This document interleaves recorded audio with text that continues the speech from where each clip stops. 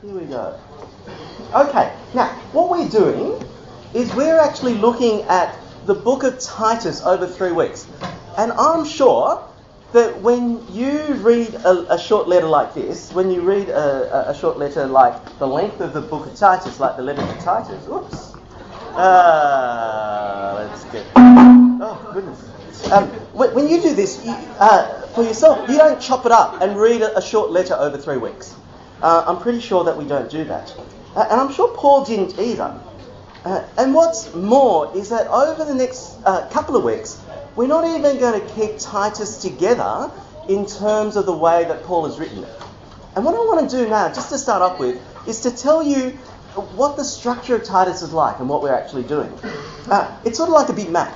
And I'm sorry if this makes you hungry, or I'm sorry if it makes you repulsed, but look, it's like a Big Mac. Let me show you what I mean. Last week, we looked at chapter 1 of the book of Titus. One of the things that we looked at was the great gospel chain reaction. We looked at the incredible thing that God did when He revealed the truth that actually leads to godliness. And so Paul gave Titus a task.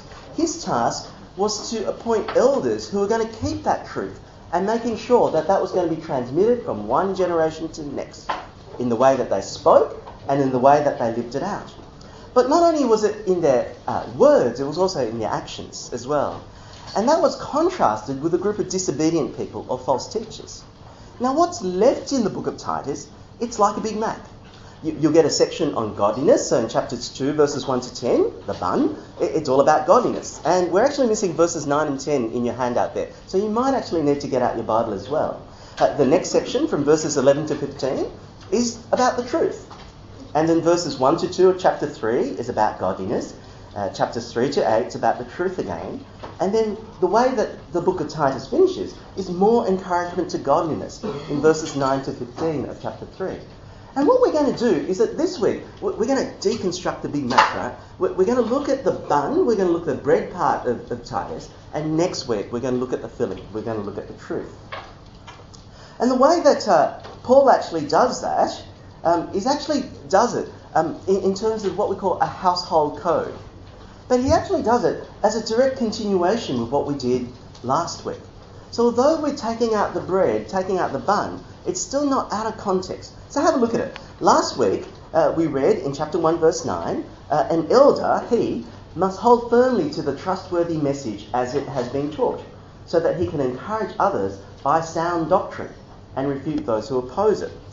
And this week, as we look at chapter 1, it's a direct continuation. You must teach what is in accord with sound doctrine. So almost verses 10 to 15, 10 to the end of the chapter, is really an interruption of that thought. Here is this sound doctrine that has been revealed, and this is what you're to do, to keep on teaching. And how Titus is to do it is actually to go through different members of a household code, work his way through a household. There are actually several household codes in the New Testament. You get it places like here in Titus. You get it in places like Ephesians chapter 5 and 1 Peter chapters 2 and 3 and Colossians 3. In fact, household codes are actually common. They actually exist outside of the New Testament as well in the first century. But what it does is it actually covers the basic relationships which will capture everybody. That's why he does it. He goes through a household because everybody has to be part of this household, has to be part of this relationship. In fact, you've got to work really hard at being none of these people. So you've got to be working at neither being young nor old. You've got to be orphaned. You've got to be unmarried, self-employed, stateless, churchless. If you're in that category, then maybe this doesn't apply to you. In fact, it does speak to everybody. But then the problem is, as you think about these groups of people that we're going to look at in chapters 2 and 3, does it mean that there's a different sort of godliness for different groups of people? No, I don't think Paul is saying that to Titus. That is, there is the same sort of godliness. Ultimately, godliness is the same. Ultimately, what the heart of godliness is to think, is to act, and is to speak in a way that brings honour to God. To be Christ-like, really. That's what godliness means. And godliness is going to be the same for different groups. In fact, if you scan your eyes down that list in chapters 2, you'll see words like likewise and similarly. And you'll see that for older people to teach the younger people, they've got to take on the characteristic of younger people. And you'll see that lots of those terms travel across lots of different groups. So there are lots of similarities. We're not going to just break up into different groups so that old men up the top corner here, young women down here, young men up the top. That doesn't work. Titus wrote this letter so that everybody can eavesdrop into what's going on for everyone else. So there's lots of similarities, but there are differences as well. Right? I think we live in a world where we try to make everything the same. We try to blur differences. But Paul is saying, not that godliness is different for different groups of people, but probably the particular aspects of ungodliness is different. And so he's going to address each of these in turn. We know that people are different. We know that there are differences between older people and younger people and between men and women. You know all those jokes that fly around? I got this as an email a while ago, and it says this. This is the difference between men and women. A man has 5 items in his bathroom: a toothbrush, shaving cream, razor, a bar of soap, and a towel stolen from some hotel somewhere. The average number of items in a typical woman's bathroom is 337. A man would not be able to identify most of these items. Sharon forwarded me another email the other day saying why women are glad to be women. Here's a few of them, right? Women are glad to be women because we know it's better to call the plumber for $75 instead of spending 4 hours and $780 to fix it ourselves. Women are glad to be women because we can peel the vegetables and talk to people at the same time. This is one I like the best because it's true. Women are glad to be women because we can watch the television without holding the remote control. There are lots of similarities and there are lots of differences.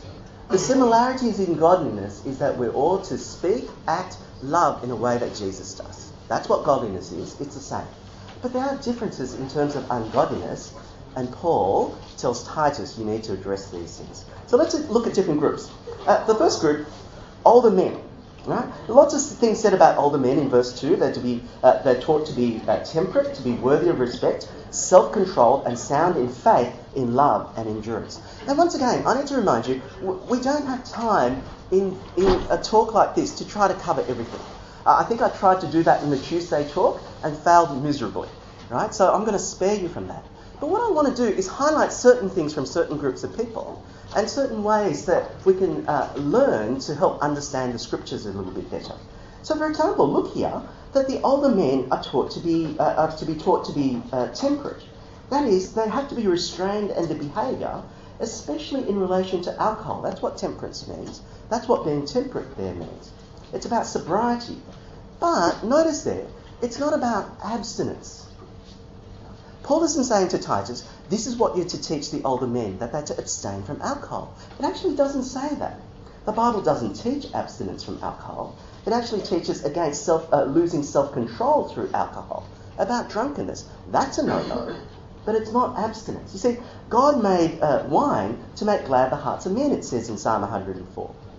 And Jesus made 180 gallons of wine at a wedding after the people already drunk the place dry. Right? You can hardly say that God is against alcohol. Now, that doesn't mean I'm a closet, drinker or something like that. I actually don't drink. I'm an abstainer. I don't drink. I don't like the taste of alcohol, and I don't drink for social reasons. But I can't tell you not to drink because this is what the Bible says. Don't drink for other reasons, if that's appropriate, but really the command here is to not get drunk. So as you're doing this in your small group, as you're looking through the text, make sure you read what the words say. Don't go further than what the text says. It says also older men are to be worthy of respect, self-controlled, which we're going to look at later on, sound in faith, in love and endurance. Let's go on to the older women. It says there, once again, the word starts off, likewise. Right? There's similarities there. And older women are to be reverent in the way that they live, not to be slanderous, which we'll look at later. But also what they say there, what Titus is taught to teach them, is that they're to teach what is good, to train the younger women, to teach. Can you see that there? I think once again, as we come to this text, it's also helpful to look at other parts of the Bible. But some people look at other bits of the Bible and say, well, Paul says in 1 Timothy chapter 2 that women are not to teach. Does that mean Paul is contradicting himself? that there are different things going on? What's Paul going on? 1 Timothy chapter 2, women don't teach. And it says here, women to teach. Well, you've got to, once again, read things in context. As you come to this text in your small groups, use other bits of the Bible. Look at other bits, but also read them in context as well. In 1 Timothy chapter 2, Paul says, I do not permit the woman to teach. Yes, that's right. But that's just a snippet of a verse. It sounds like he's contradicting himself. But it actually says, I permit no women to teach and have authority. It's authoritative teaching that Paul is condemning the women there. It's about teaching in right relationships. So there's just another hint. Yes, read it and read it carefully. Read it in context and read it with other parts of the Bible. So what are the older women to train the younger women? And we've got a few things here, and this is hard. And it's hard to do this part because there's some things that are quite unpopular here. The first thing that younger women are to be trained in by the older women is to love their husbands and children. To love their husbands and children. You sort of think, well, isn't that natural? You know, love is just one of those natural things. You fall into love and those, emotions just take you on to all sorts of places. You start watching rugby when you previously hated rugby and there's all sorts of stuff that happens when you fall in love. Isn't it just natural? You remember the historical context in which this was written as well. Well, we have the great privilege of choosing our lifelong partners. Back in the first century, most likely the person that you marry was chosen for you by your parents or someone else.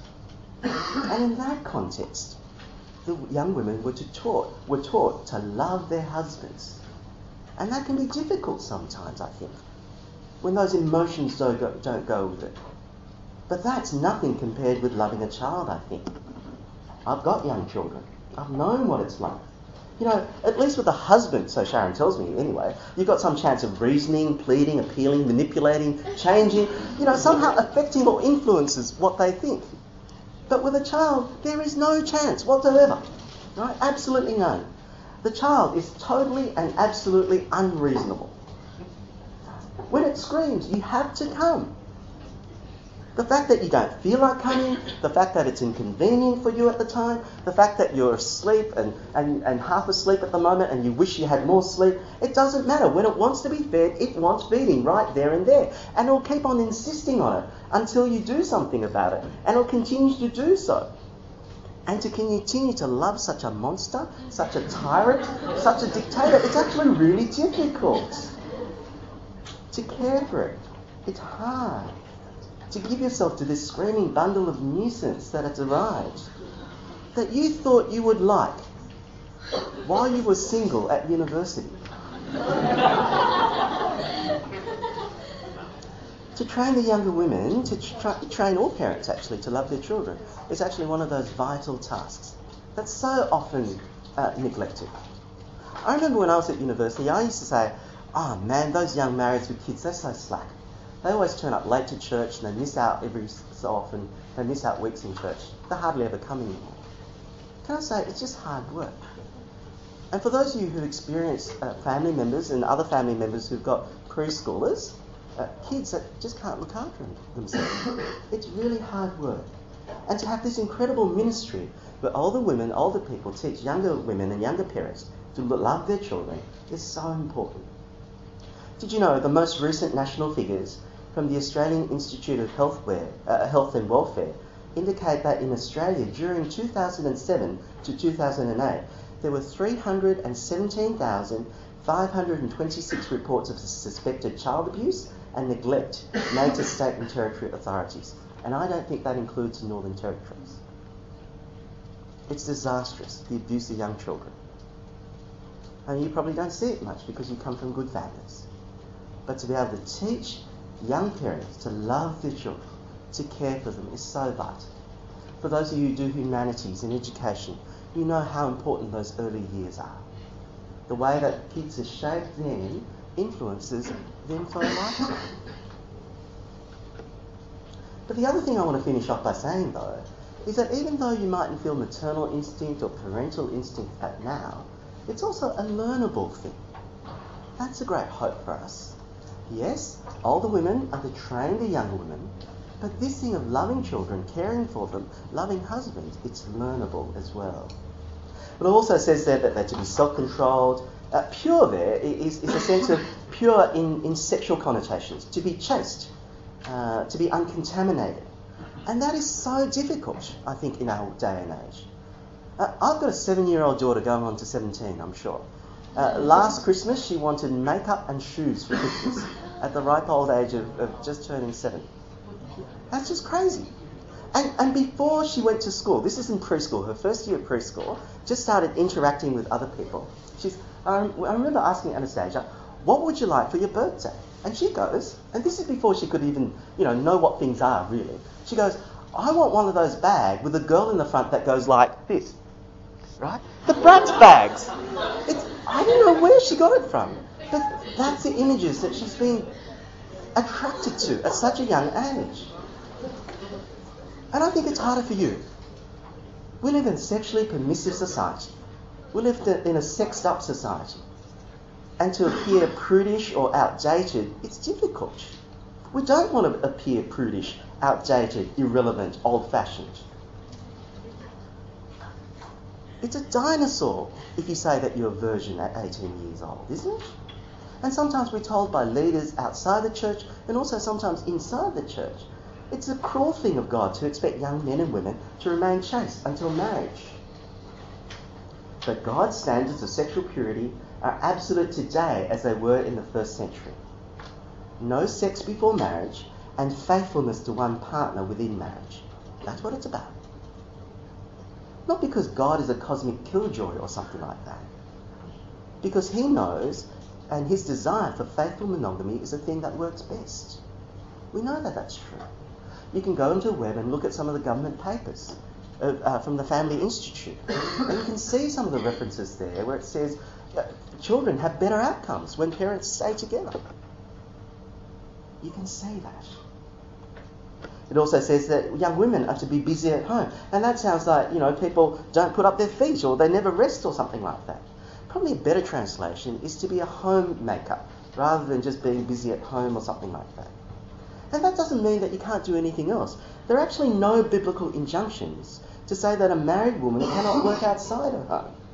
It doesn't say that. Have a look at the woman in Proverbs chapter 31. She does all sorts of amazing things. Has real estate deals, this competent woman, buying and selling goods, travelling afar, to do all sorts of things, to give wise advice. But I think there are clear responsibilities, and under normal circumstances of a wife and mother, she is to make home a first priority. If there are conflicting demands, then home must come first. The next one is a real doozy. It says there to be subject to their husbands. Now, I wish I was speaking faster and I could just skip over this, but it's probably important to deal with it. It's controversial, as I said before, it's unpopular, it's hard to talk about. But you know what? Paul in another passage actually ups the ante. It's not just an optional extra, it's part of being Christian. Have a look at it with me. It's in Ephesians chapter 5. It says this. It's in this section in Ephesians chapter 5, which says that you've got to be careful how you live. Living wisely, not as unwise. And he says there, don't be filled with alcoholic spirit, because that just leads to debauchery, but be filled with the Holy Spirit. And he says in verse 19, speak to one another with psalms, hymns, and spiritual songs. Sing and make music in your heart to the Lord, always giving thanks to God the Father for everything, in the name of our Lord Jesus Christ. New paragraph. Submit to one another out of reverence for Christ. And it sounds like there's a whole lot of different commands that's going on. Being a little bit closer to the Greek, which a longer sentence, a bit more difficult, is this sentence, which has main verbs and what we call participles. Now, if I say participle, most of you go, huh? Because most of us never did grammar. I didn't either. I only learned English grammar because I was doing a foreign language, funnily enough. And then I started actually doing grammar. But it's important to know what main verbs are and what participles are, because participles, ing words like singing, dancing, clapping, all that sort of stuff, describe an action or describe a person.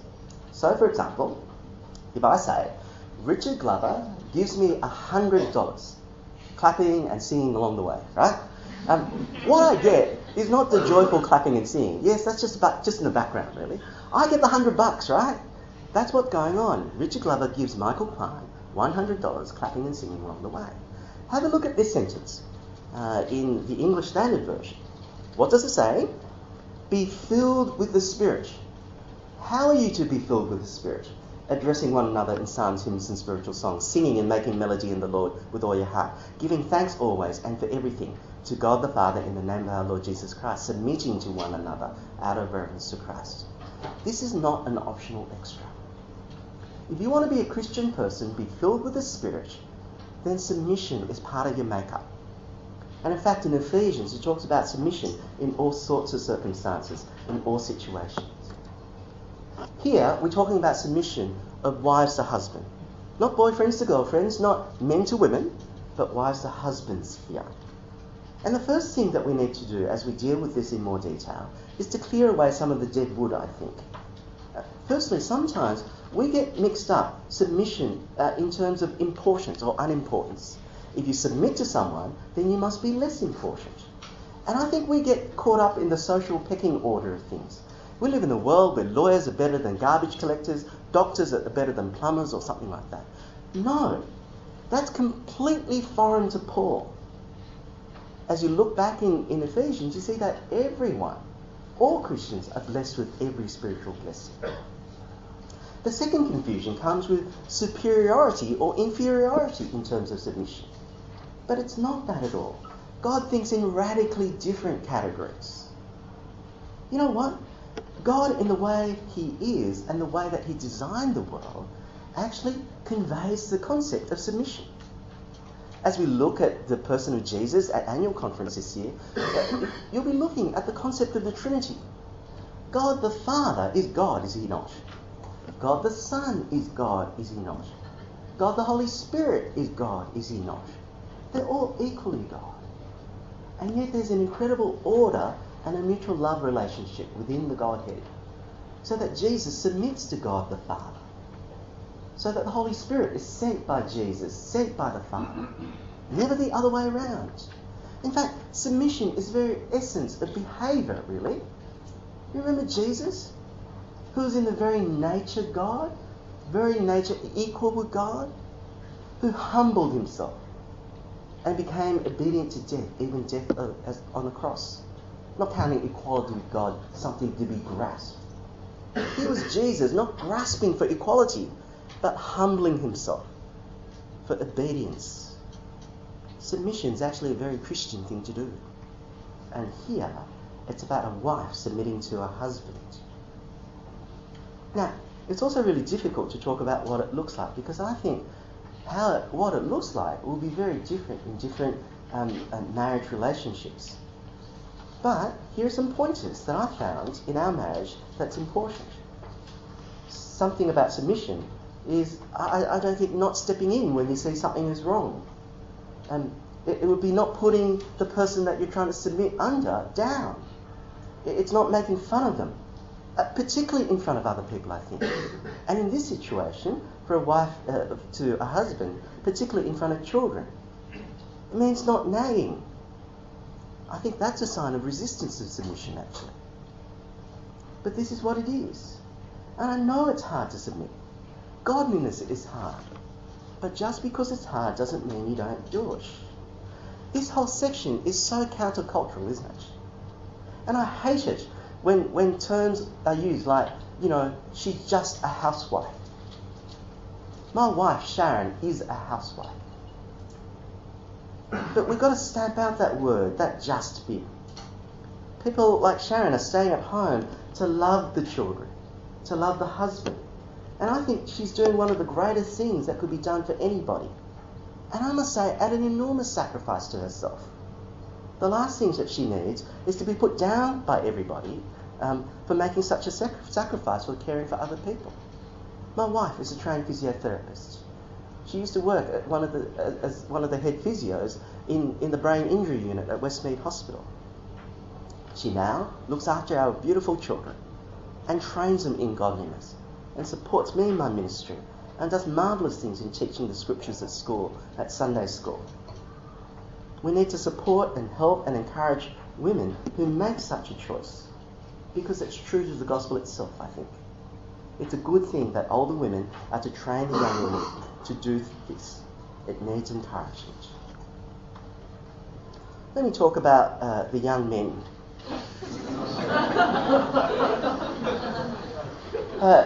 This is a concept that's actually been talked about a few times already, but we've missed in the past. But the whole concept of self-control has been talked about in terms of the elders back in chapter 1, verse 8. It's been talked about in terms of the older men in chapter 2, verse 2. It's been talked about in terms of young women in chapter 2, verse 5. And in fact, next week, as we look at verse 12 of chapter 2, it's for everyone. The whole concept of self-control has to do with the head, actually. The word has the word mind in it. The emphasis is on the mind. And it's talking about a person who knows the truth, who's strong-minded. One who's so strong-minded, who's so committed to the truth, who's strong-minded in the good sense, that his mind actually controls the behaviour. That their mind control behaviour. We're not talking about behaviour that gets tossed around by just the context that you happen to be. We're not talking about the person who just does whatever the temptation is at present. They're not the person who just responds to their passions. They're strong-minded. They're committed to the truth that leads to godliness, and so they'll direct their life by their godliness, by their knowledge of true doctrine, of the truth.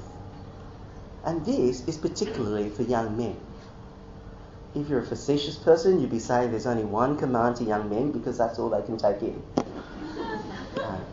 But I don't think that's true.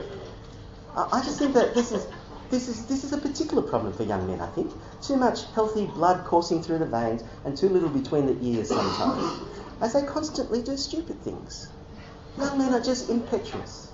I was driving the other day at the right speed, and some guy just overtook me on the left-hand lane, in the bus lane, knocked over a cyclist, glad he wasn't killed, pulled in front of me, slammed on the brakes, and I almost rear-ended him. And it's a miracle that the cyclist is still alive and that my car is okay. It's just crazy, all for the sake of saving a minute or something like that. Young men often lose self-control, not just sexual matters, which might be implied here, but in all sorts of things. And the great encouragement here is, men, think before you act. Be a little bit more intentional. Remind yourself of the truth. And especially here, as Titus is supposed to give his example, I think it's got to do with teaching with integrity and seriousness and with soundness of speech. It goes on. I think it says, Titus, you're a young man, and you ought to set them an example of what it is to teach in seriousness. Because, this is another thing I see about young men often when they teach. No self-control whatsoever. Young men don't want to settle down on what's true, what's right, what's important, what's valuable. They tend to sound off and big note themselves, don't they? They like to brag and exaggerate. They like to lose their self-control. They're interested in making an impression by what they say, an impression of how important they are, what they know, where they've been, what they've done, rather than teaching and helping someone out. Be careful that you don't lose self-control in your teaching. But it's all part of life, an example as well. Throughout this letter, Paul has been saying, love what is good, know what is good, teach what is good, now set an example, do what is good. Young men, you're supposed to be doing so good, so much good, that people can live off that. People can see that example and model what it is to be a Christian, to be a person who knows the truth that leads to godliness. One of my youth fellowship leaders used to say many years ago, be so busy doing the good that you don't have time for doing the bad. Have you set out in your life intentionally doing good? To love and care for people. Do that. I don't have much time left, but let's go on to the next group. It talks about slaves. Be subject to your masters in everything. Try to please them, not to talk back to them, not to steal from them. Show that they can be fully trusted. That's what they're to do. Now, we don't have time to go into all the details, but notice there that there's a clause there, so then. We've actually seen this earlier on, if you've been paying careful attention to the text.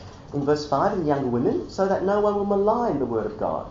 To the younger men in verse 8, so that those who oppose you might be ashamed, and that they have nothing bad to say. And slaves here, verse 10, so then it makes the teaching about God our Saviour attractive. Our action actually does something. Yes, it's right and godly, but it has consequences. You don't live the godly life, God's word becomes malign. People say awful things about it. They say, hypocrite, this is terrible. You live according to the truth, then it'll actually adorn God's word. Not to make it, better, to change it or something like that. But it becomes really attractive. Jesus says, by your love you will know that they are my disciples. Well, citizens there are taught not to slander. Slander is one of those other things that's really important as well. And I think often, as in Christians, especially when we're mature Christians, we don't tend to do it on purpose. We don't want to do it. But sometimes I think we're not very careful in our language, in our speech. As we want to care for people, as we get conversational, especially in situations like when we want to share prayer points and things like that.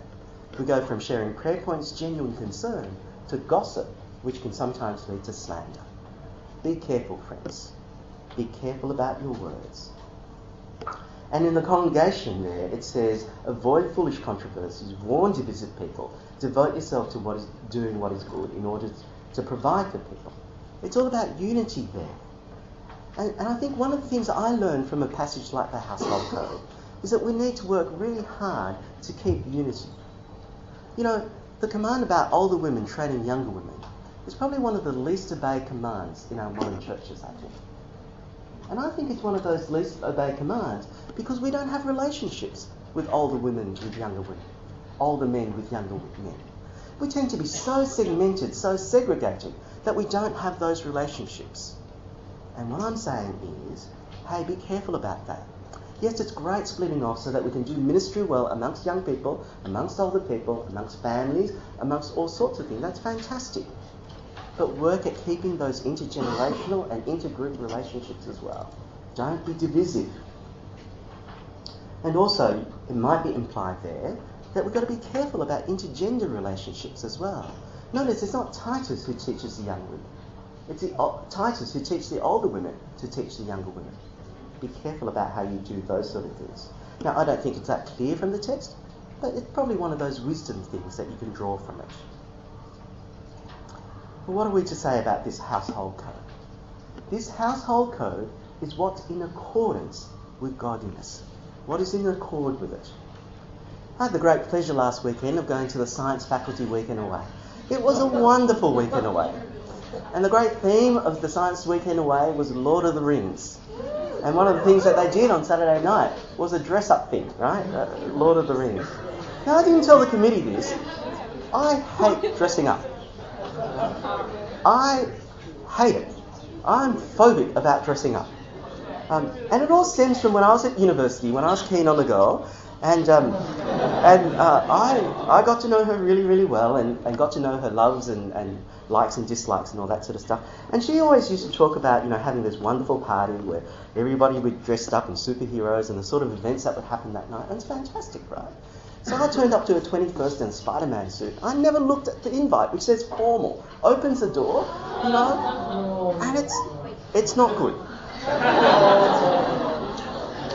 It's not good when you're inappropriately dressed. It's not good at all. When you're dressed in your shorts and thongs and t-shirts or whatever at a formal gathering, or when you're at a formal gathering at something that's casual, it just doesn't fit. It clashes. It's almost like when we were first married, Sharon used to say, Michael, you're not going out looking like that, are you? But there's certain situations where clothes are appropriate. Certain clothes are appropriate for certain situations.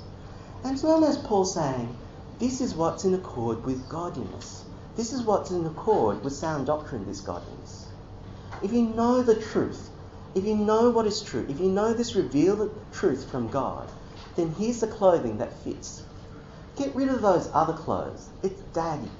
It's the wrong situation. It's the wrong context. Cast them aside. Give them away.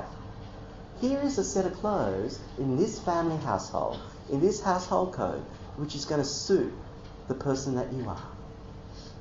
And you know what?